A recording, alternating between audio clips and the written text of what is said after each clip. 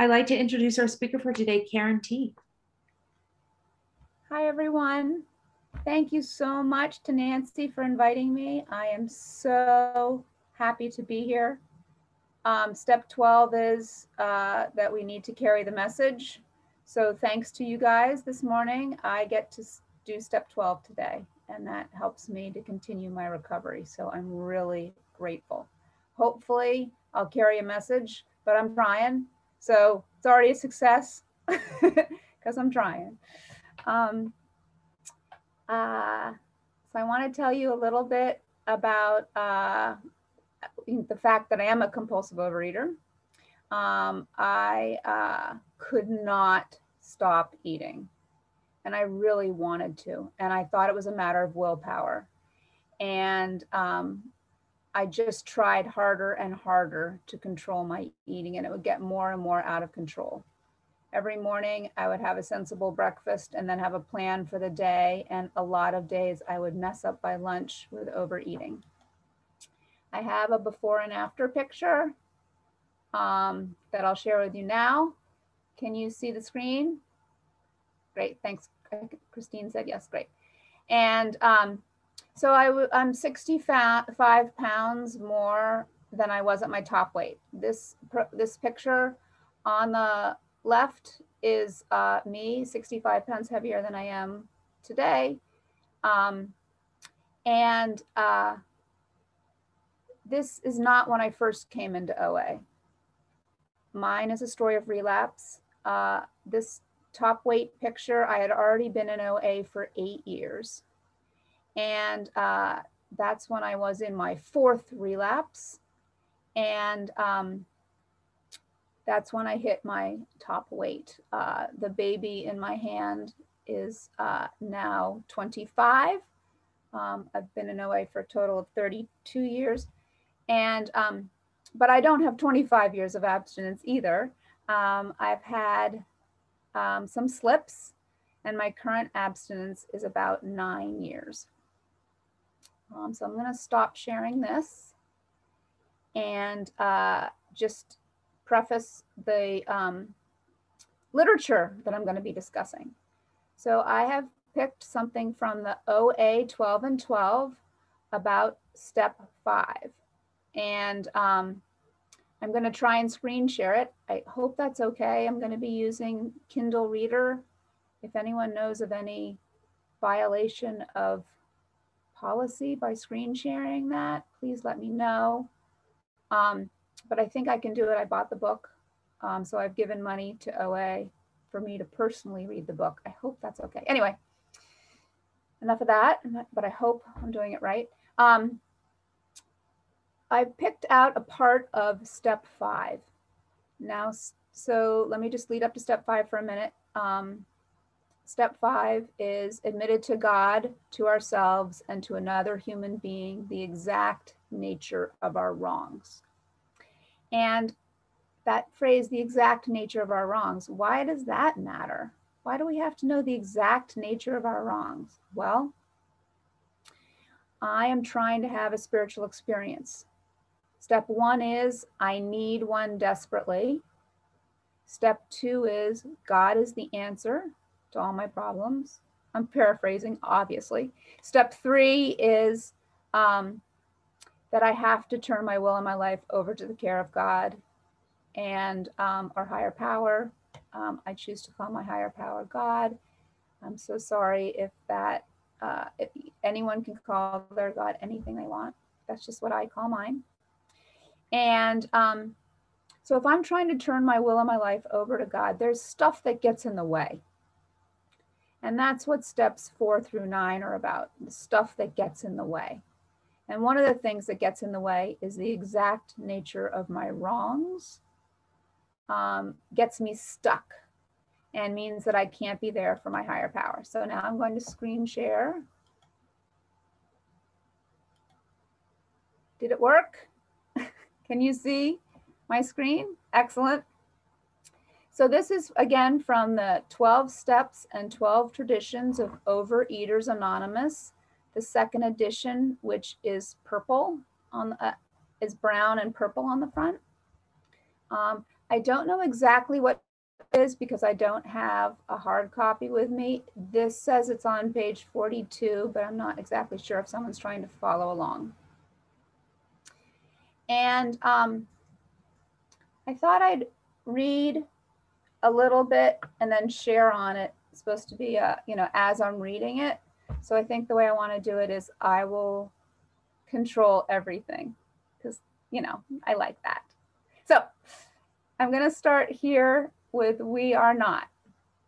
We are not looking for someone to tell us how to solve our problems.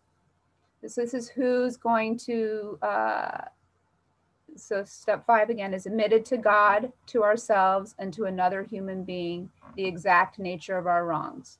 So this is how to find the person that you are going to share your 5th step with.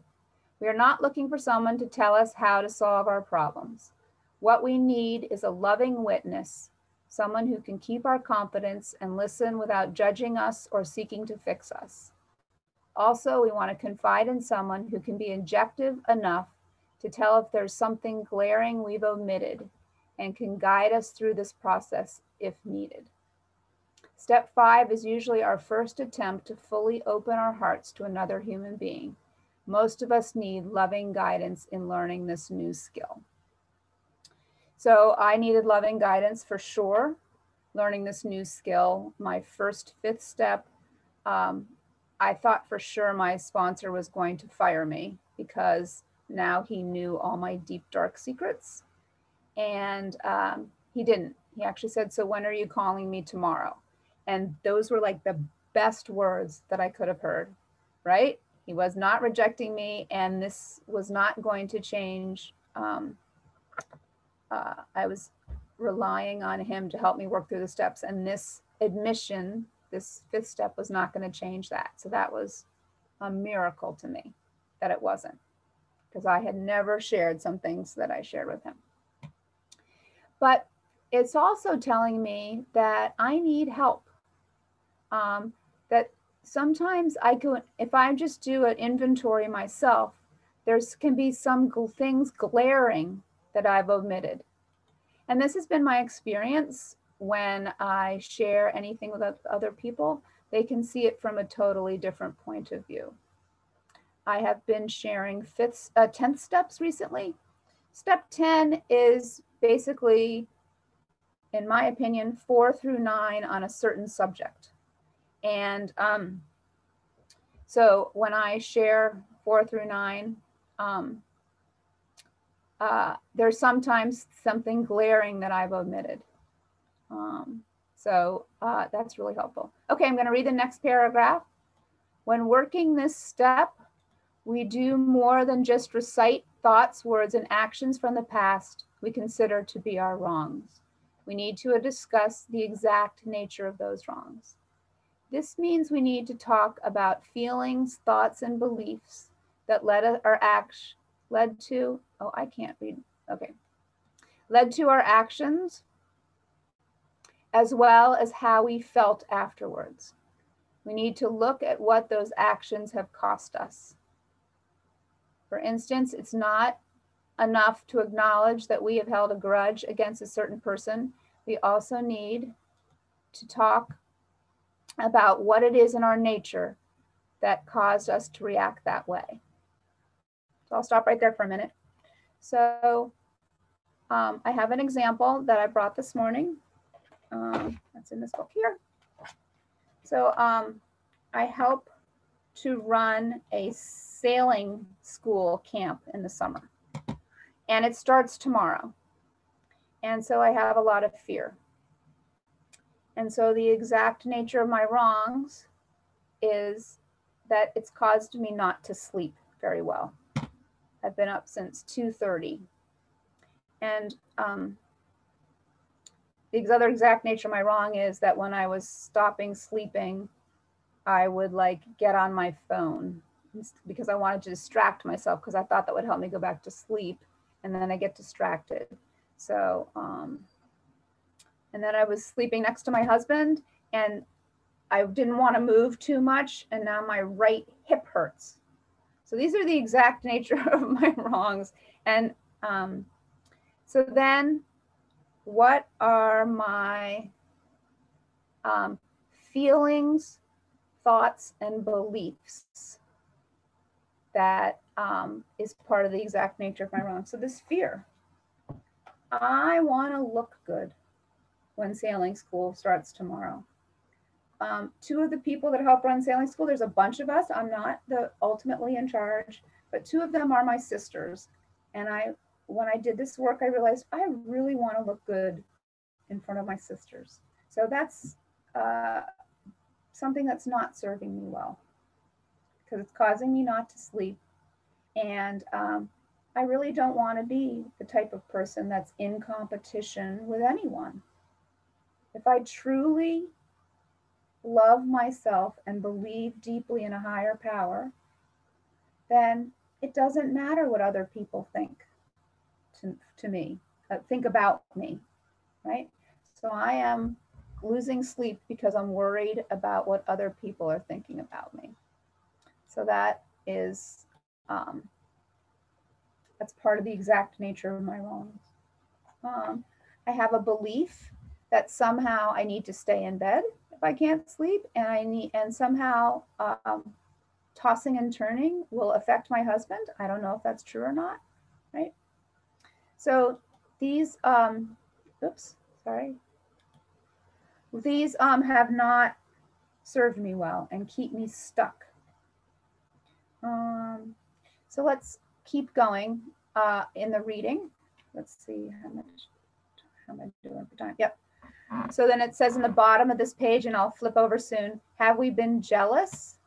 Have we been resentful because of our thwarted desire to control another person? Then we discuss how these negative feelings and actions have affected us materially, emotionally, and spiritual. So I want to control how my sisters think of me, right? I have a thwarted desire. And that caused me not to sleep and to be under-rested. And that's been a problem. Sometimes coming to understand our motives helps us to forgive ourselves. I have found that to be true. It's like, oh, right, I am just really worried about tomorrow and what other people think of me. Oh, okay, I can take that to my higher power. I can work steps 6 and 7 on that. I've done that before. I've had fears before. I can definitely do that. Often we see at some level, here I'm reading again, often we see at some level we were fighting for survival when we did the things we did. Most of us find that fear is at the root of many of our damaging emotions and actions. As we grow in the 12-step way of life, we learn that our fears usually stem from our inability to trust that our basic needs will be met. Perhaps we have good reason for our mistrust. Perhaps people have failed us, placing us in situations we were not emotionally prepared to handle. Still, we find that we have to outgrow our doubts. If we are to recover, we must learn to trust people and entrust our lives to a power greater than ourselves. So some work I can do is, yes, trusting it's all going to be fine, that my basic needs will be met. And I can look in the past. Perhaps people have failed me in the past. Sure. There was competition growing up with my sisters, so I can look at that if I want. I am almost out of time. So I'm just going to read these last 2 paragraphs that I was planning to read and talk on. Learning this kind of trust is a gradual process. Our 5th step is a giant stride forward.